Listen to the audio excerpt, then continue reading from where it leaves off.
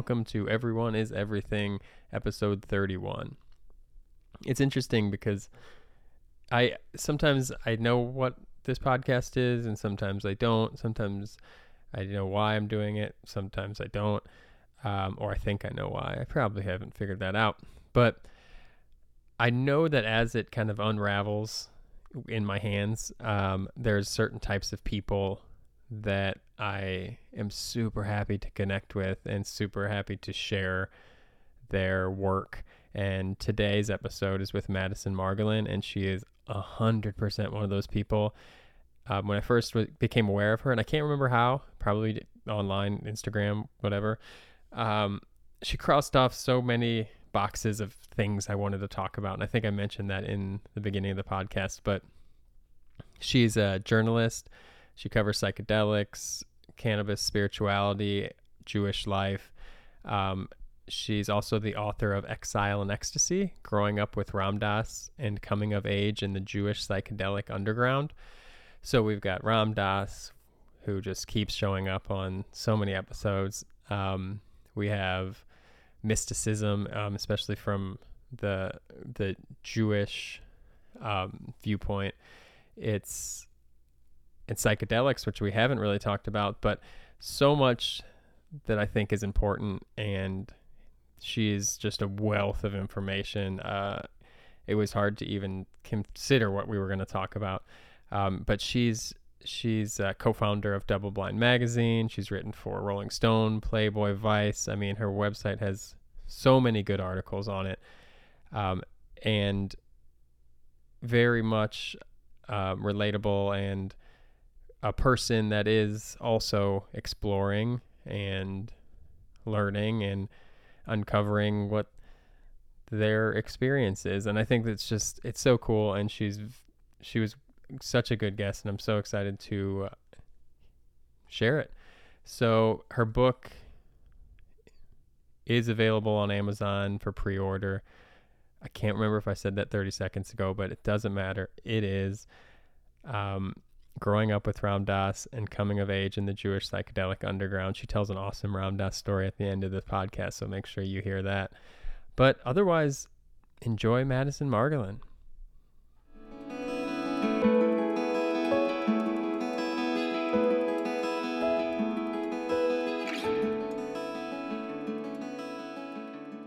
Here we go. So I'm glad to have you here. And here's what I want to start with, because we haven't really talked before. And I remember when I started the podcast, because I think you'll be my 30th episode. I had just a list of topics, right? Like I was like, okay, these are the things that I hope to find people that I can discuss these things with. One was Ram Dass, just in general. One was psychedelics and anything surrounding that. And then one was Jewish mysticism. And then I somehow stumbled onto you. I was like, cross all these off. And so that's why I'm excited. It's interesting because Ram Dass has come up so many times on the podcast, but no psychedelics and no Jewish mysticism at all. I've had a rabbi on, but we didn't go into anything mystic. So I'm very excited that you're here. So just thank you for that. I just had to give you a little background. Thanks for having me. I'm excited to be here too. So we'll just start with this because we have an hour about your book. Why not? Let's just jump into that a little bit, because it literally is all three of those things I just said. So maybe let's just give us a quick opening about the book, and then we'll just see where we go from there. Sure. So it's sort of like a gonzo journalistic memoir reported story about my life. And I usually tell people like it's about Judaism and psychedelics, and from the perspective of growing up in the Ram Dass community. And then I'm like, okay, actually Judaism and psychedelics and Ram Dass is my life. So I'm like, which one's my life and which one's the story, and vice versa. So I grew up in the community it's called the Satsang, surrounding Ram Dass, but really it means that surround the people who are all devotees of the guru named Kroli Baba or Maharaji, who's an Indian guru who died or left his body, as they say, in, I think it was 1973. I don't want to be, I might be mistaken. It might have been another year, but and so pretty much Ram Dass was a devotee or, disciple of this guru, and a lot of his teachings are really derived from the teachings of the guru himself. And so my father met Ram Dass and Maharaji both in India on the same trip, and that really became like his soul family, like the spiritual home that my father fell into and that raised me and my siblings inside of. Also, we're Jewish, and my grandparents are from Brooklyn, and I grew up celebrating all the Jewish holidays, and so I always kind of asked myself, like, what is it that my parents and their friends are looking for in Hinduism that they're not finding in traditional Judaism? And again, both my parents kind of come out of this like post-Holocaust generation of like dry American Judaism that's just looking to assimilate and not stand out too much. And they're both very like spiritual and kind of religious oriented people who that's not going to cut it for them. And so because it hadn't been shown to them through Judaism, Hinduism, spirituality, yoga, that kind of thing, meditation really became the place that gave them spiritual sustenance. So a lot of the people also I grew up with, had very kind of psychedelic paths that you could say led them to wanting to seek out more spiritual sustenance in India. And so with my own kind of growing up, I grew up, I was exposed to these people. My dad's also a criminal defense lawyer. So he, specialized in lead cases and also like defended Timothy Leary on a case. And again, like this was the kind of eclectic background that I had. And as a journalism student, when I was in New York, every student had to cover an ethnic community. And so because I was the only Jew in the class, one of two Jews, they said that I should cover the Hasidim in Brooklyn. And I was like, okay, I don't think I'm going to have access to the world's most insular religious community just because I'm Jewish, but sure. And I ended up stumbling upon a group of kids who were sort of like, had one foot in the community, one foot out, were like negotiating their relationship to religion, and they were doing a ton of psychedelics. Psytrance festivals in upstate New York, the ketamine, acid, Molly, shrooms, like all this stuff. And I said to myself, like, there's no way that they could be coming from such a religious background and have Judaism not come up at some point in their trips if they're tripping this much. And then I met another group of people also from the Orthodox world, doing a lot of plant medicine, like ayahuasca ceremonies, and combining that with Jewish ritual and Jewish prayer and Jewish song. And it felt very familiar. And I realized that like these were sort of birds of the same feather who I grew up with. It's just that they were singing in Hebrew rather than Sanskrit. And I realized that the psychedelics were really the common ground, or psychedelic consciousness, I should say, was kind of the common ground between all these disparate, like, Jewish groups, from the Hindus to the Hasidim. And it helped me reconfigure my own relationship to and perception of Judaism in general. And I started to see Judaism as its own sort of psychedelic path and psychedelic integration practice. And that's kind of what the book is about. Right. And it's so fascinating, and it's so interesting because my dad's Jewish, my mom's Catholic, so I skimmed the surface of both. I didn't really go super deep into any as a kid. And my dad actually asked me the other day, he said, because he'll take some of my books if I'm reading something, he'll borrow it, and he's like, why are all these Jews going to India? Like, because he's read Be Here Now and this stuff, and he's just like, it seems, and it's just so interesting that was, you have a direct experience with that generation who were looking for something that was like you said, not as dry, not as like withheld.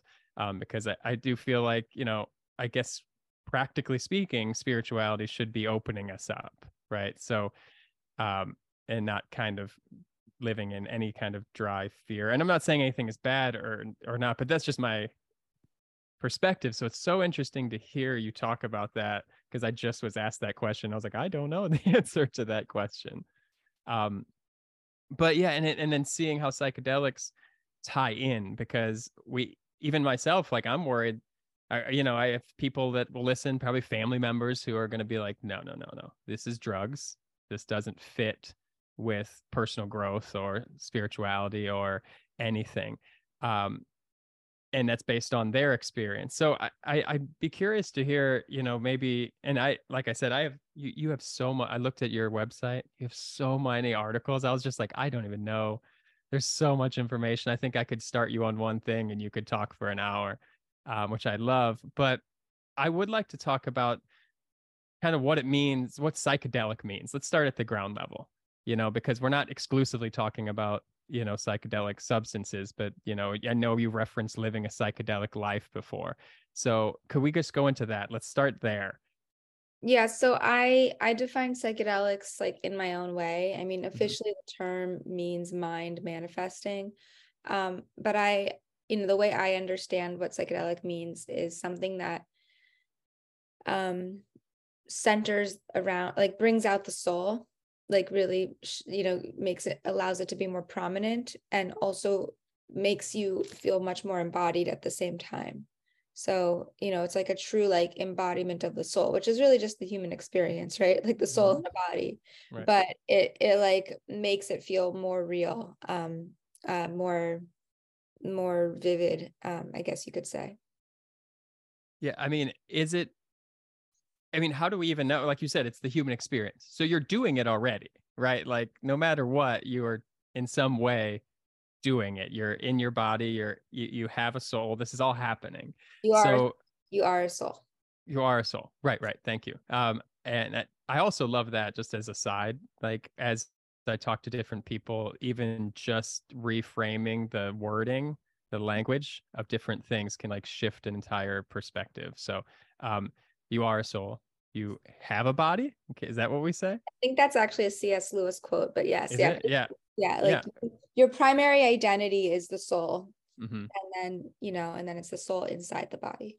Right. So if we're embodying this experience and this experience of being a soul, um and we're making it more vivid through a psychedelic lens or experience, like how do you even know that you're doing that? You know what I mean? Is it just an awareness of it? You know what I'm saying? Like what, when do we know we're on these things that make it more vivid? You know what I mean? Because it's hard to define, to say that like I had this experience and this felt psychedelic to me, for someone who's maybe not went in that path before. I mean, I don't think you have to use like soul terminology to Hmm. understand that you're having a psychedelic experience. I Hmm. think it's really anything that is beneath the surface that is coming up. And it could be like all of a sudden my body felt really heavy or my body felt really light. Like we're, having a different experience in the body is psychedelic as well. Um, you know, Nervous system regulation and relaxation. Or getting really paranoid, like something got dug up and all of a sudden something got activated. So all of these are very embodied experiences.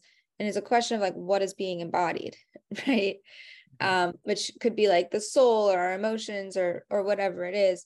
But for people who are atheists or who don't like soul speak or anything like that, like like I said, the standard definition of mind manifesting means like whatever is going on in your internal world and your cognitive mental state is just going to be magnified with psychedelics. So, it digs up what's beneath the surface. Right. So it's just it's like a microscope, kind of like we're going to study this. We're going to actually have some intention and look at what's happening, and Mhm. hopefully, I guess, get some meaning or some Yeah, I mean, look, like there's so much like discourse right now about like psychedelics as medicine, psychedelics in therapy, and I believe in all of that. And look, a lot of us, myself included, have also just like done psychedelics for fun, and it can be therapeutic to have fun, or sometimes like you just go back to your regular life and life stays the same. And unless you're like really doing work of like integrating like the lessons that you come to during the psychedelic experience, like there's no right way or wrong way to like do psychedelics. It's just a Right. matter of like how you're doing it and why and what you're trying to get out of it. Um, so I just want to say that there was one thing I was gonna say and I'm forgetting what it was, but yeah, like just the same people who like who go to concerts and do psychedelics like that's also psychedelic, like, Mhm. and maybe it's just like, oh, it makes, I remember one of the first times I tripped, I kept saying like everything's in 3D, everything's in 3D, and it's like, okay, everything's always in 3D, Hmm. but all of a sudden you're like realizing it with fresh eyes. Hmm. And so I think just that alone is, is a cool thing um to just a cool awareness to hold. Right. And it kind of sounds, because I think a lot of times, if we're reading um, writings from mystics or these psychedelic pioneers and all this stuff, like I think sometimes it's easy to intellectualize the stuff. It's easy to be like, yes, I get that. Like, let's even like you said, everything's in 3D. Yeah, you could tell me that, and I said I understand what you're saying. Or you could say just like a general like non-dual idea, and I'd say, yeah, I can see that like everything is connected. I get it. But then it sounds like what you're saying, and I'm not how it hit me at least. I'll say it like that is like that almost like you feel that like it's beyond just the intellect. It's like just a step past that where I'm like, oh, everything's in 3D. It's like you see it differently, and I like that. Yeah, yeah. I mean, it does. I remember the very first time I tripped, I was with a friend. He was like taking down my quotes or something. He was also tripping, but I said something like, when we were on Venice Beach, and it was like sun was setting and it was getting cold. And I said something like, I'm shivering, but it's not me. And like, I was like, whenever I shiver, like my teeth are clattering and whatever, chattering. And he kept that. And it really is like this whole experience of ego death, which is another tenet of the psychedelic experience of just like dissociating from your regular like ego identity, and like, okay, like what's shiver, like it's Mhm. not me, like I'm not the body that's shivering. So that was kind of like my first experience and stuck with me, I think. Wow. And it's like you're doing math problems and you're peeking in the back of the book for the answers. Like you're not going to stay there. You're still going to go back to the page and work it out and show your work, so to speak. But like, it's interesting because even if we just, if I started, Ram Dass and Alan Watts and these like typical access points that I think a lot of people have were for me as well. And then I fell into Vedanta through Hinduism and so a lot of non-dual stuff, which is everywhere.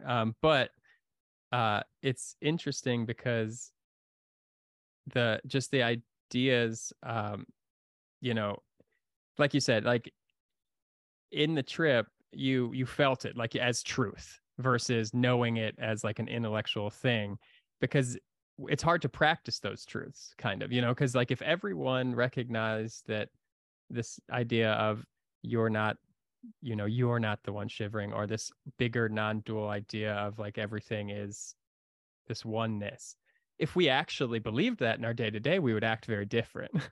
Right. If I believed that, I wouldn't have been nervous for this talk. You know what I'm saying? Like if I really did, I said, you know what, she's me, like we are, there's no difference here. But I had my heart racing and I was like, oh no. And then it was, am I gonna, how do I get through my notes? Do I not look at my notes? All the things, right? And so it's so interesting, because it seems like looking in the back of the book, almost knowing there's an answer. It's like if you looked in the back of the book and there it was blank, and Mhm. I think this is what I think maybe a lot of people who separate too far from their spirit, look in the back of the book and it's blank. There's no answers. So I like hearing your stories because it seems like you've had, with a lot of your experience, you look, oh yeah, there are answers, and then you go back. Sometimes, yeah, it's true. And the idea is like we want to like live with the awareness of those answers.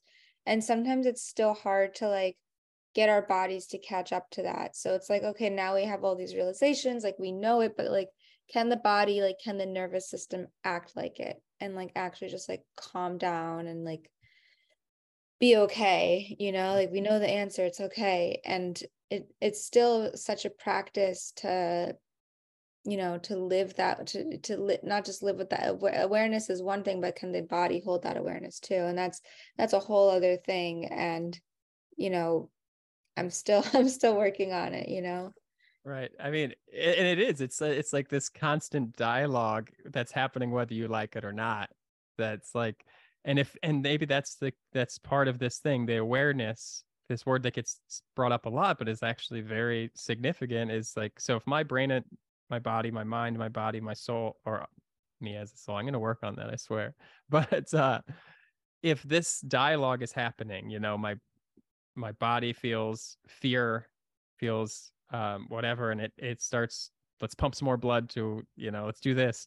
And then my mind's like, okay, let's tell the stories of what, and we'll connect on this.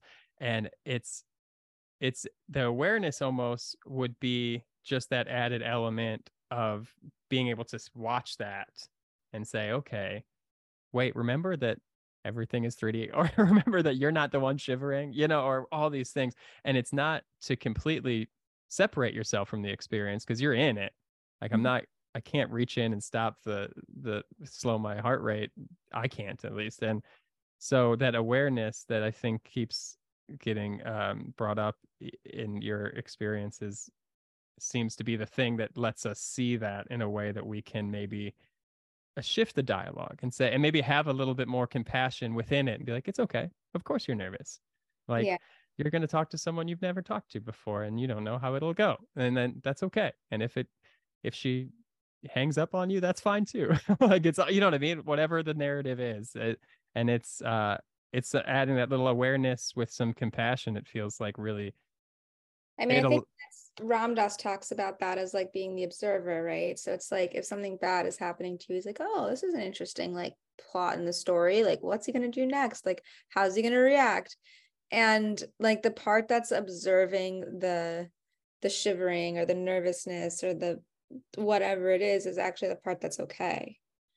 And that's the part that's pretty stable. And can your body, can your nervous system like lean into like that observer part? Maybe that's your soul that's observing, who knows? The soul, your soul, that's whatever. But what you're saying really does strike me as something that sounds like, Ram Dass's own lessons. Yeah, I mean, nothing.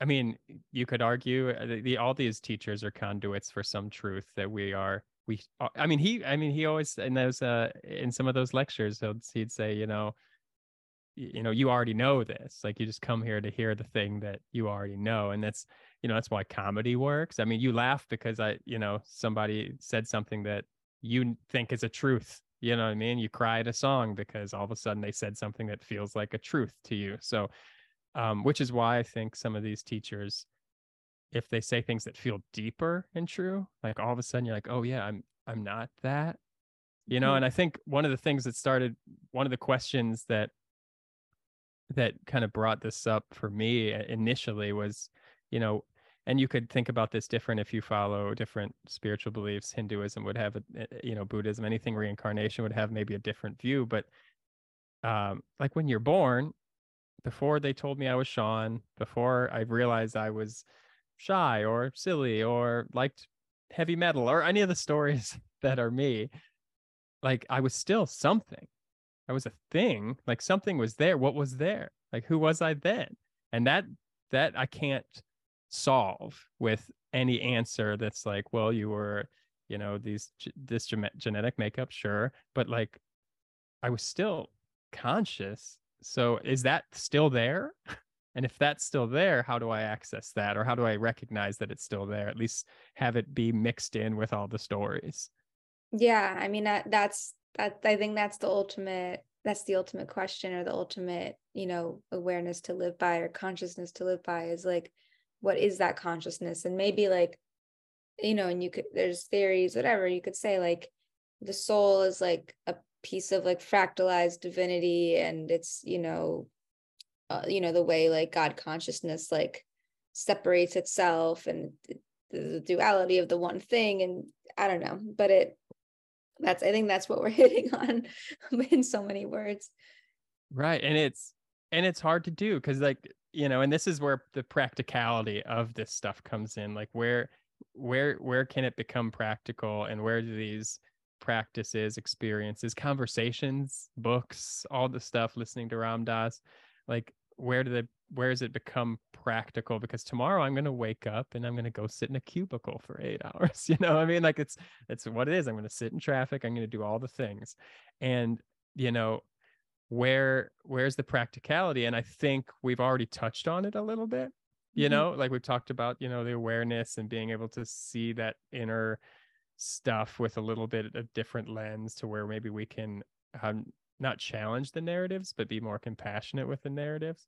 Is there anything that you think, and even if it's specifically, based in a Jewish ritual, or in this, anything at all, that you find is like, man, this practice or this thing is so practical, people should use this, like, or something that worked for you, there's like, this actually just straight up helps me be a regular person. You know what I mean?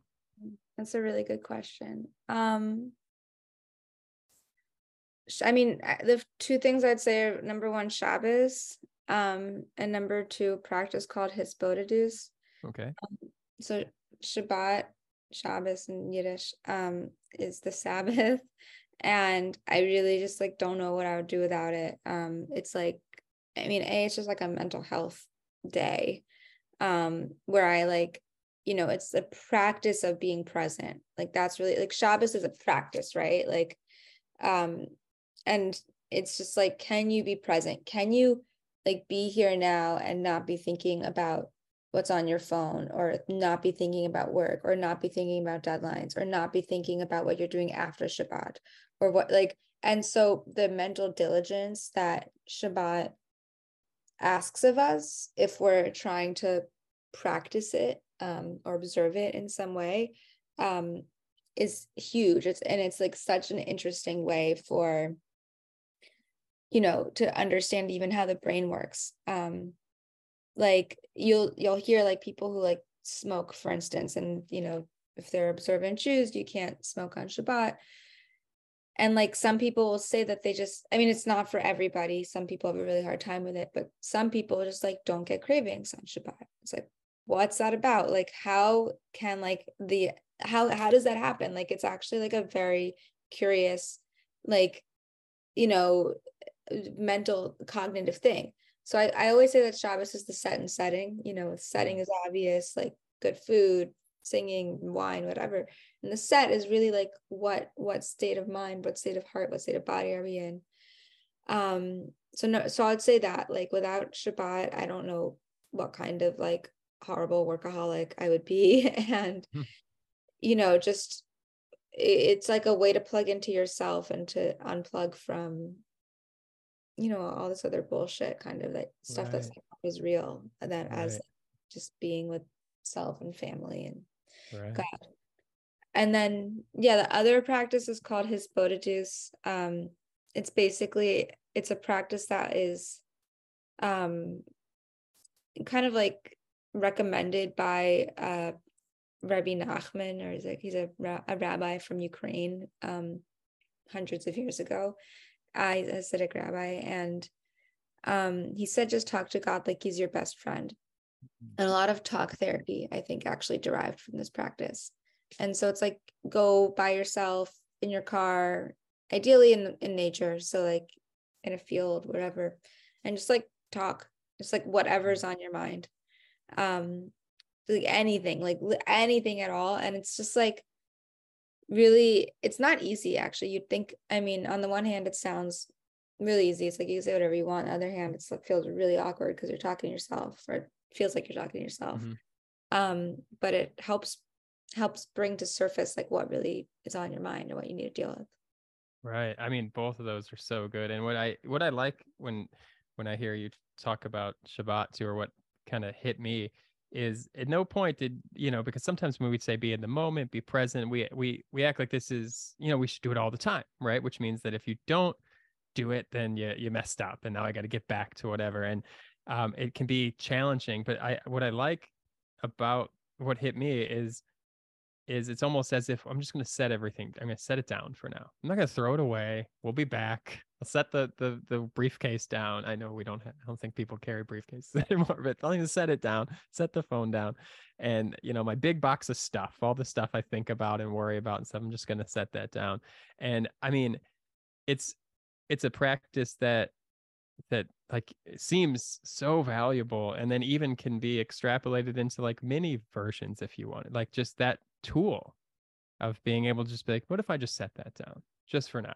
I'll be back. Even like I've thought about that with like just critical self-thought. Like I'm like, what if today I just don't worry about how I look? I mean, I'm just gonna, for now, we'll be back. I'm just gonna set it down. I'm gonna set my worry and my to-do list of being better or whatever just down, and then it'll come back and it's fine because it's planned to come back, so it doesn't feel as much pressure. I just like that, and that's just how it hit for me, where it's like, okay, we're not saying it's not going to be there, we're just pausing. And pausing is like the whole thing. I mean, that's part of they say that like when Shabbat comes, like it's seen as if all the work in the world is complete, even if it's like not finished, or like the way it is the way that is perfect. Like the way it is in its imperfections and incompletions and whatever is actually like the finished product once Shabbat hits. And to just like see it as that, is really like, I think helps. I don't know, just there's a different perspective. Right. And I mean, it makes sense because in like how you said that it affects us like cognitively, we are sort of different in that space when we're not looking to finish a thing. Because I guarantee, I don't think you could walk up to any human walking around the cities and say, what do you have to do today? Like, what's unfinished? And they'd give you something, probably give you 15 things. But if we were okay with the unfinished, I mean, that's good. That's like that, man. I'm sorry, I just got to stop there, because that is like even better than me setting it down. It's like, oh, not only am I going to set it down, but it's done. It's fine. It's there. Like this It's is like, how it's supposed to be right now. right, So right. Wow. That's so good that I forgot the other one. What was it? What was the Hespodides? Yeah, yeah. Talking to God, talking to yourself. Right, right, which is great too, because it's, I mean, the especially free flowing like train of thought where it just starts coming out. And I know in the Hindu tradition there is, I mean, they talk about different relationships you can have with God, one being of a friend, um, which is very valuable because you can tell your friends whatever. I'm not going to tell my mom or everything, or my, coworker everything, but a good friend, yeah. And I can sound stupid, I can show them my jealousy and all my stuff and just be like, and then there's something about having it come out, whether it's writing or speaking, where it's like, oh, it's because I think about it, but it's different when it comes out. Asked a friend, like, what's the point of this? Like, shouldn't God know everything? Like, why do I have to like vocalize it, right? Mm-hmm. She said, like, it's one thing if your parent like overhears you saying something else. It's another thing if you like go directly to the parent and like tell them or ask for it or whatever it is. Right. Right. That's a pretty powerful image too. Yeah. Because, yeah, I mean, why should I have to tell? Yeah, I get that. Like that, but that's again, now we're intellectualizing this concept of God, like we're looking for logic in it. It's like, well, if you know everything, why do I have to tell you? It's like, it's for you, dude. It's not for me. I'm speaking from the God point. It's like, yeah, this is for you. And it's interesting because you said, well, it's, and because I'm picturing if someone hears this and they say, well, I'm going to try that. And you threw out the concern about like, it does sound like feel weird. It feels like you're talking to yourself, but then we go back to Ram Dass and God, guru, self, one thing. Like you are talking to yourself, but you're talking to this, and again, all we're doing here is, yeah, we are kind of intellectualizing stuff, like saying, these things that really can't be talked about, we're trying to talk about, which I think is valuable. But it's those two practices sound like, even like, yeah, you could find a version of that for yourself, Yeah. like easily. Yeah, you don't have to be like an Orthodox Jew necessarily to apply, tenets of both to your life. Right. Right. I love that. That's so good. And there's there's so much that we can learn from these different um spiritual beliefs that are practical. And I really think that that's the bottom line. Like, it's fun to read stuff and talk about stuff and have, you know, pilgrimage or psychedelic experience and all this stuff. But yeah, it has to work somehow. It has to be practical somehow. Now that sounds like I'm not letting things be unfinished. So and this is what I love about these conversations. I'm sorry, I'm like just train of thoughting here. Is every time we talk about stuff, you fall into this dualistic idea, because as I'm talking, I'm like, oh wait, we just said the opposite thing before. But that's kind of part of it too, is continuously recognizing it's both. Mhm. Yeah. Um, yeah. Oh no, sorry, go on. No, I was just ranting. I'm good. You got a thought? No, I'm good. I'm good. We can, yeah. Oh yeah. So, and it's what another thing that I noticed, because sometimes when, like, right before a podcast, I'll scroll the person's social media and I'll be like, what's gonna pop up? Like, is there anything last minute? And it speaks to your starting point too, like with your parents, is so much community, Mhm. and so much community immersed in like an intention. It seems like, I don't want to put your life in a little Instagram box, but it does seem like that. It seems like that's a big part, where you're immersed with this community that is maybe asking these questions or trying to open up or whatever their thing is. And I maybe speak a little bit about community, since it seems like it's maybe a theme. Yeah, I mean it's huge for me. I really I don't, community is like one of the most important things in my life.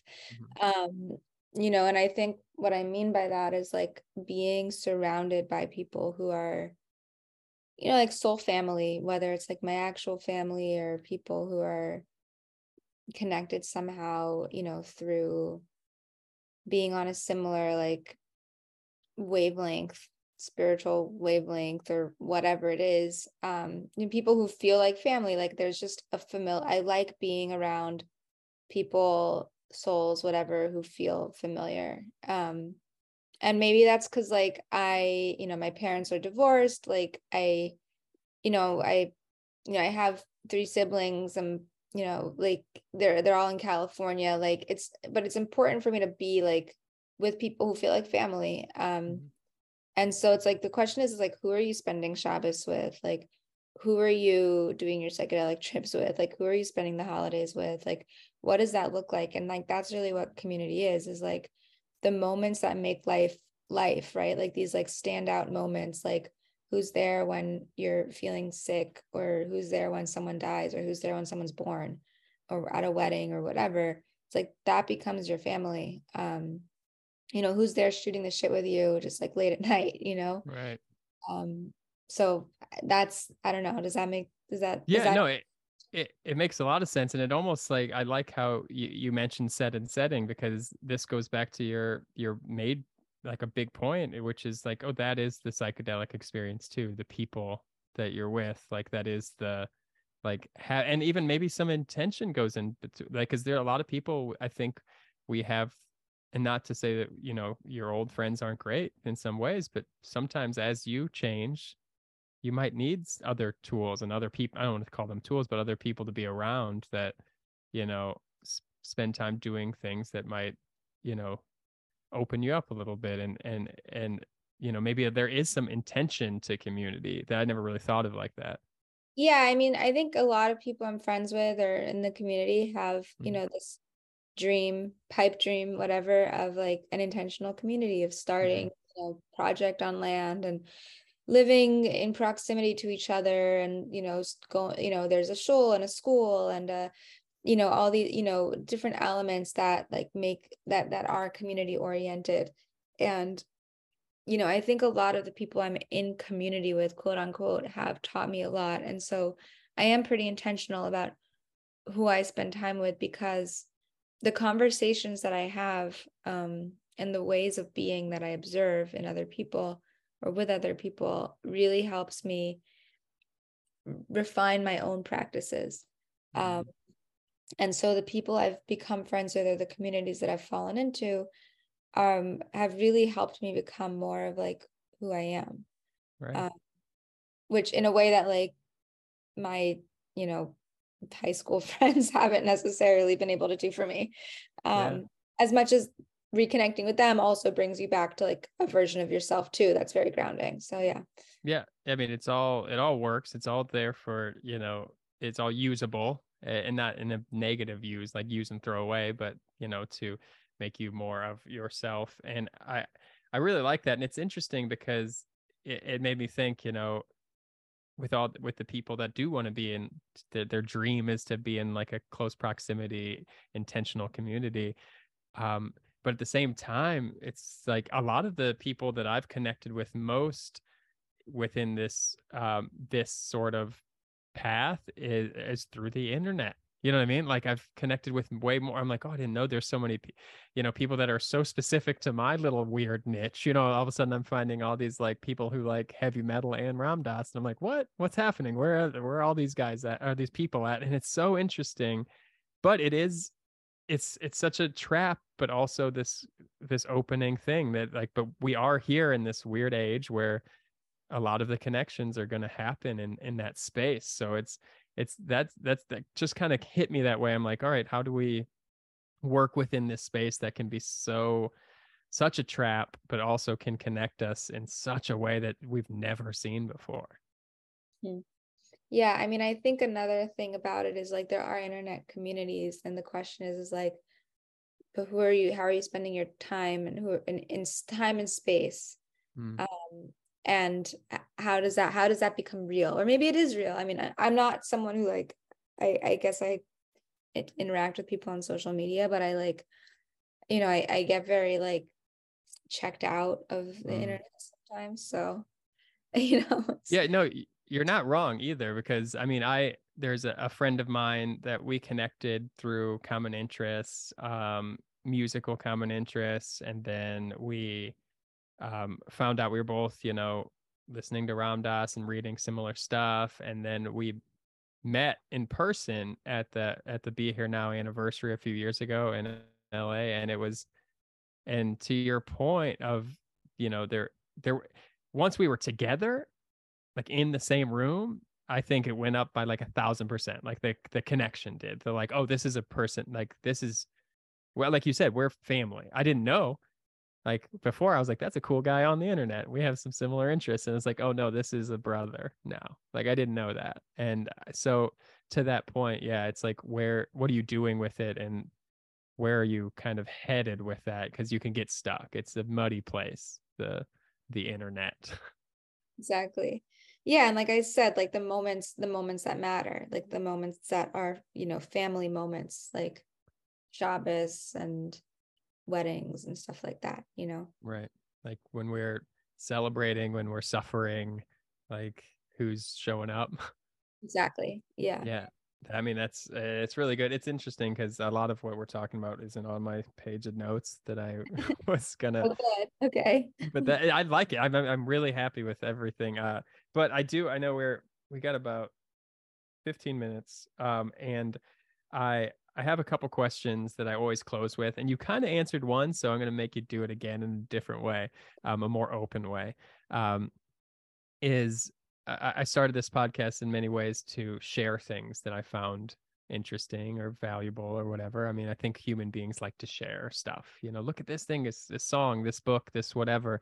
Here, like check this out. You especially with those who you feel like are family, to bring this together. The people you love, you're like, oh, you'll love this. You got to try it. I want you to feel how I felt when I did this. So I'm wondering if you have any suggestions at all, like if you had it, and it can be a couple, it can be one, it can be a book, a practice, a movie, it can be anything. Deep, not deep, doesn't matter. Just what would you suggest people? To like, sorry, to read like Yeah, regardless. to read. regarding, and yeah, you could say it could be a book that you say this is a really good one. You could say it's a practice that, hey, I do, like you said with Shabbat. Like that's why I said you kind of answered it a little bit by giving me those. But anything that you would suggest to people that you think are valuable, and it could be as simple as a song, or it could be a book, or it could be a practice, whatever.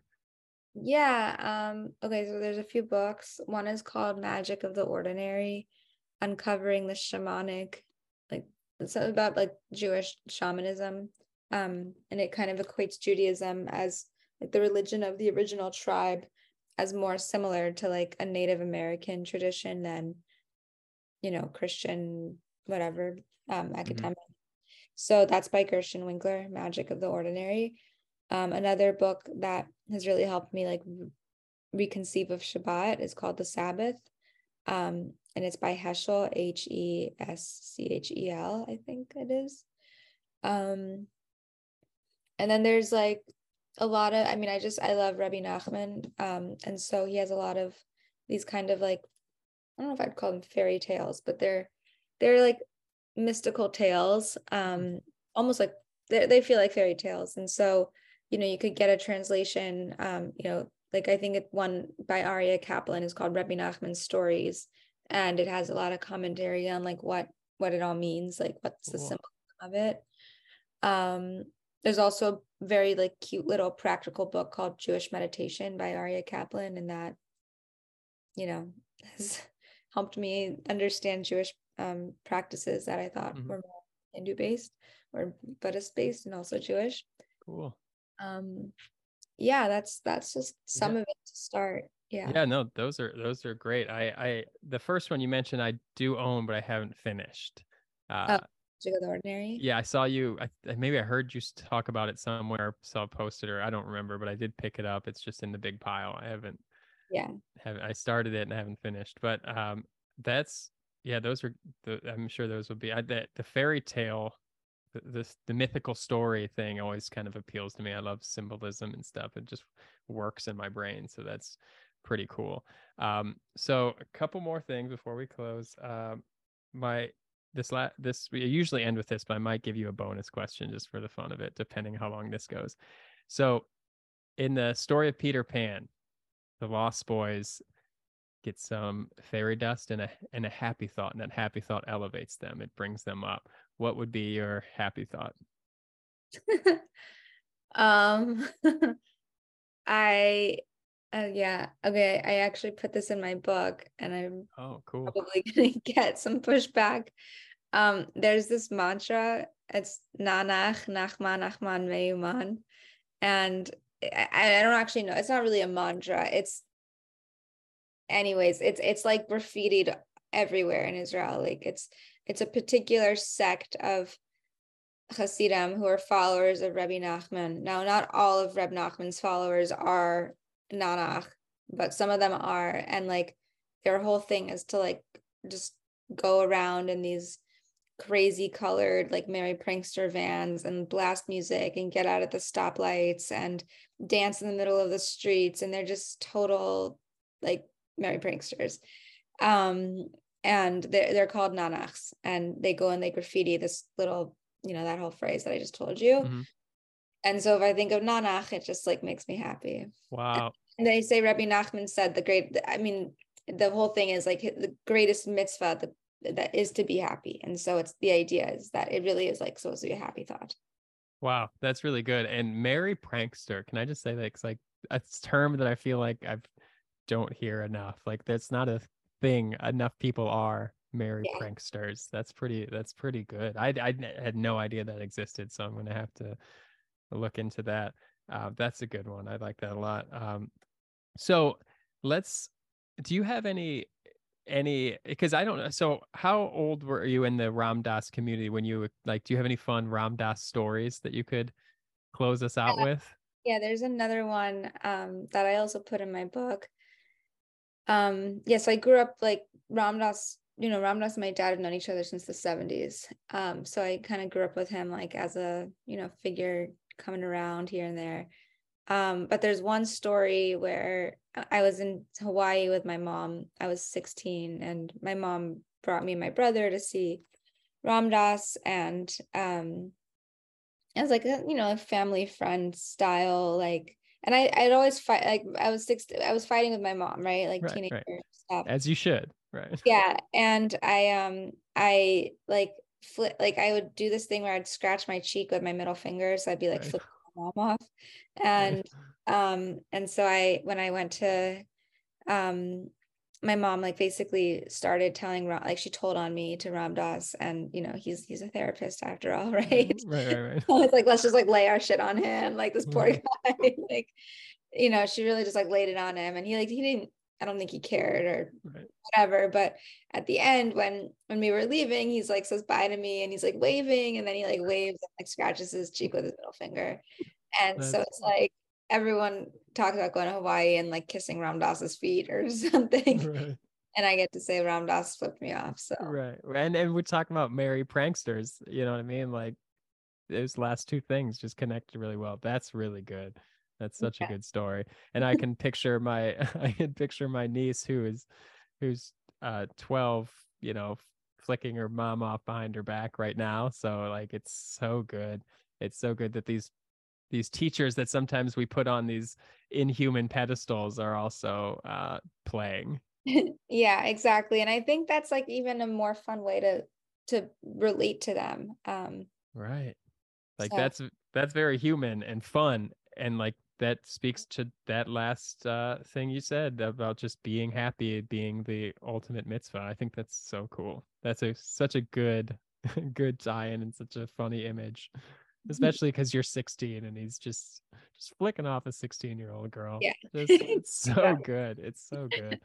Well, we're coming up on the hour, and I know we were fitting in this window, but I feel really good. Is there what's the book called? And I know we mentioned the book, but what's the name of the book so people Yeah, know? it's called Exile and Ecstasy, growing up with Ram Dass and coming of age in the Jewish psychedelic underground. And yeah, it's coming out in the fall, and I guess when you post this, you can post a link so people can Yeah, get it. I will. Yep, it's on. I pre-ordered on Amazon already, so I know everybody on here has already got their credit cards in Amazon. So just do one click and buy it. Anyway, thank you. Is there anything else you wanted to share? Oh, thank you so much for Cool. having me. I've been enjoying. I know this is a podcast, but I'm loving the art behind you and the Oh, Ram yeah. Dass Thank picture. you. Yeah. Yeah, really, it's so fun to talk about all this, and for that people actually care about all the weird shit that I care about. So You know what? I mean, I'm so glad you're doing it and you're putting out so much information and so much genuine experiences. And so for people like me that are curious and searching around and digging through the humanness of it all, we appreciate it. So thank you, and thank you for being on. And thank you so much. mhm. Okay. All right. Bye. Bye. Thanks. Thanks for listening. Remember, you are always everything. Bye.